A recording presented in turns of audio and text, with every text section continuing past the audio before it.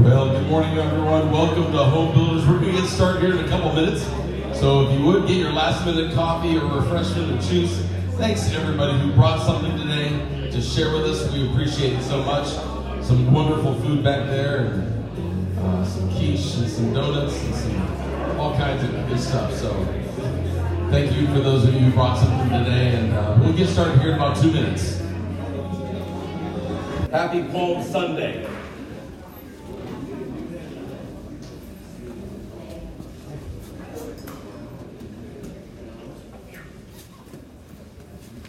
You know, on Palm Sunday, we remember this historic week. In Luke chapter 19, Jesus is leaving, going to Jerusalem. He's going to Jerusalem. And he approached Bethpage in Bethany at the hill called the Mount of Olives. And he sent two of his disciples, saying to them, "Go to the village ahead of you, and as you enter it, you will find a colt tied there, which no one has ever ridden. Untie it and bring it here. If anyone asks you why you're untying it, tell them the Lord needs it." So what do? They go, and they find the colt, and its owners ask them, "Why are you untying the colt?" Okay, untying the colt. And so you imagine this, there's a colt tied there, the owners are sitting there, and all they said was, "The Lord needs it." And that's all it took. The Lord needs it. Okay. They brought it to Jesus, threw their cloaks on the colt, and put Jesus on it. As he went along, people spread their cloaks on the road. When he came near the place where the road goes down the Mount of Olives, the whole crowd of disciples began joyfully to praise God in loud voices for all the miracles they had seen. "Blessed is the King who comes in the name of the Lord. Peace in heaven and glory in the highest."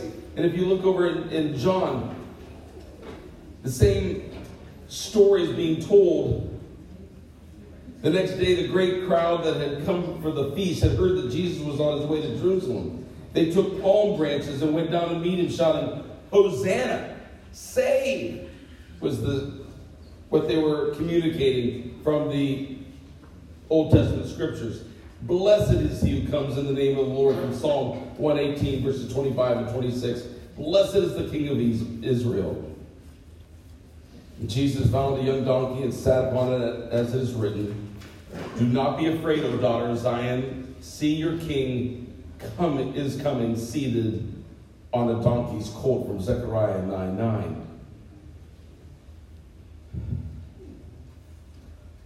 A lot happened that week.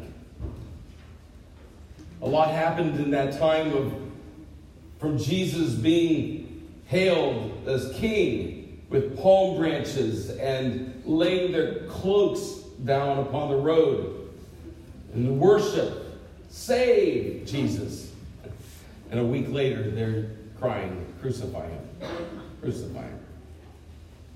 A lot happened in that weekend. But one of the things that I'm always reminded of, and I want to remind us today, is that before his trial, Jesus prayed. And he didn't just pray for himself. He says, "Father, the time has come. Glorify your Son, that your Son may glorify you." And he prayed for his disciples. He says, "I have revealed to you, to those who you gave me out of the world.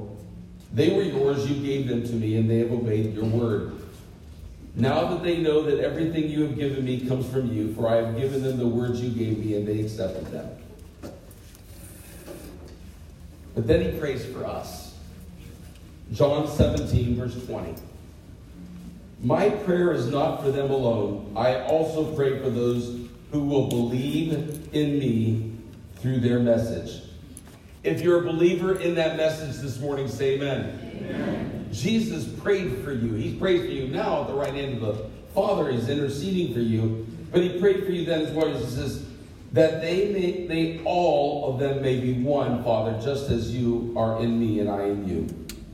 May they also be in us, so that the world may believe that you have sent me. So that the world may believe that you sent me. And he goes on, talks about the love of the Lord. And the bottom line is this, folks. God has called us to be one, as they are one.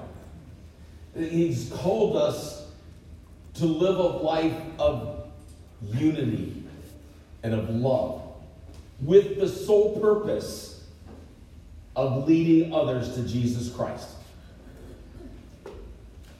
We all know, we get it, that probably the greatest deterrent to a person coming to Christ isn't Christianity, though often people use that as an excuse.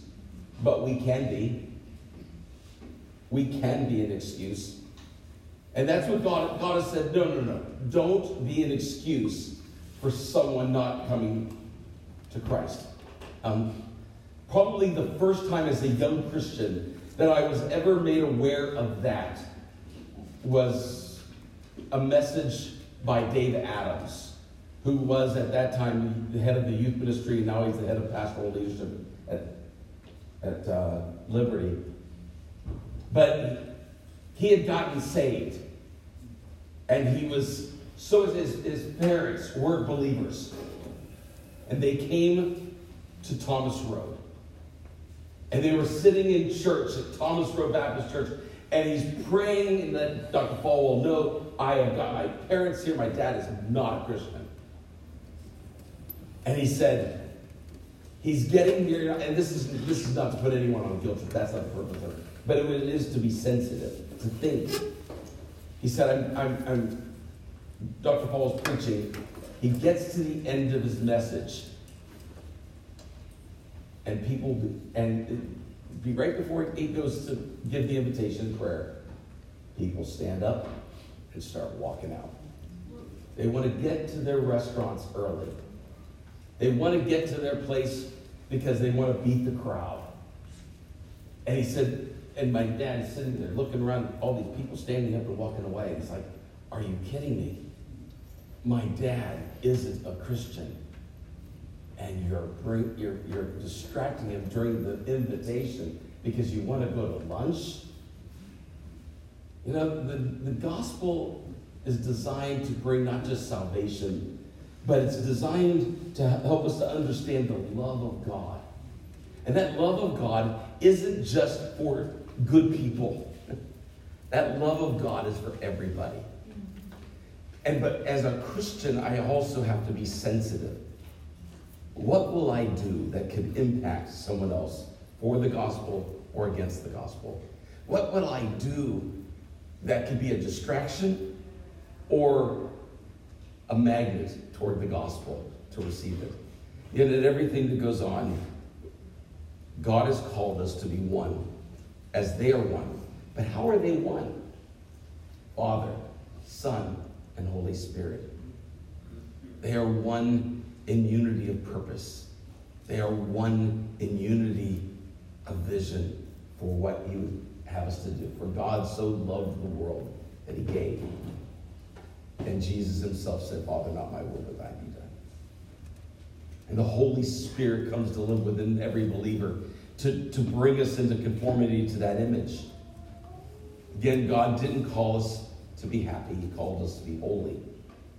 And that's the journey that we're all on. We give each other love, we give each other grace, but we're unified in the whole purpose of seeing men and women, boys and girls, coming to a saving knowledge of Jesus Christ. So this morning, my prayer is for all of us, that we would be one as God is one. That we would love and serve and encourage each other and serve and work together for the kingdom. And at the end of our life, we can look back and say, I've done what I've needed to do for the gospel. Let's pray. Father, thank you for loving us. Jesus, thank you for praying for us. Holy Spirit, thank you for indwelling us. And may we be one as you're one. May we be reminded that the world is lost without you and destined for hell. May we be the light and salt of the earth that you've called us to be. May we love others the way you love people, with the end goal of seeing them in a right relationship with you. God bless today's class. Thank you for Gary taking time out of his busy schedule to be with us today, to encourage us and to inform us and to help us grow in our faith. And God, I pray that you would be honored and glorified by everything said and done. Thank you for everyone who's taken time out of their busy lives to be here today. May your Holy Spirit be our teacher. And may men and women, boys and girls come to a saving knowledge of Jesus Christ, not just this week because of our testimony, but every week. And we pray this in Jesus' name. Amen.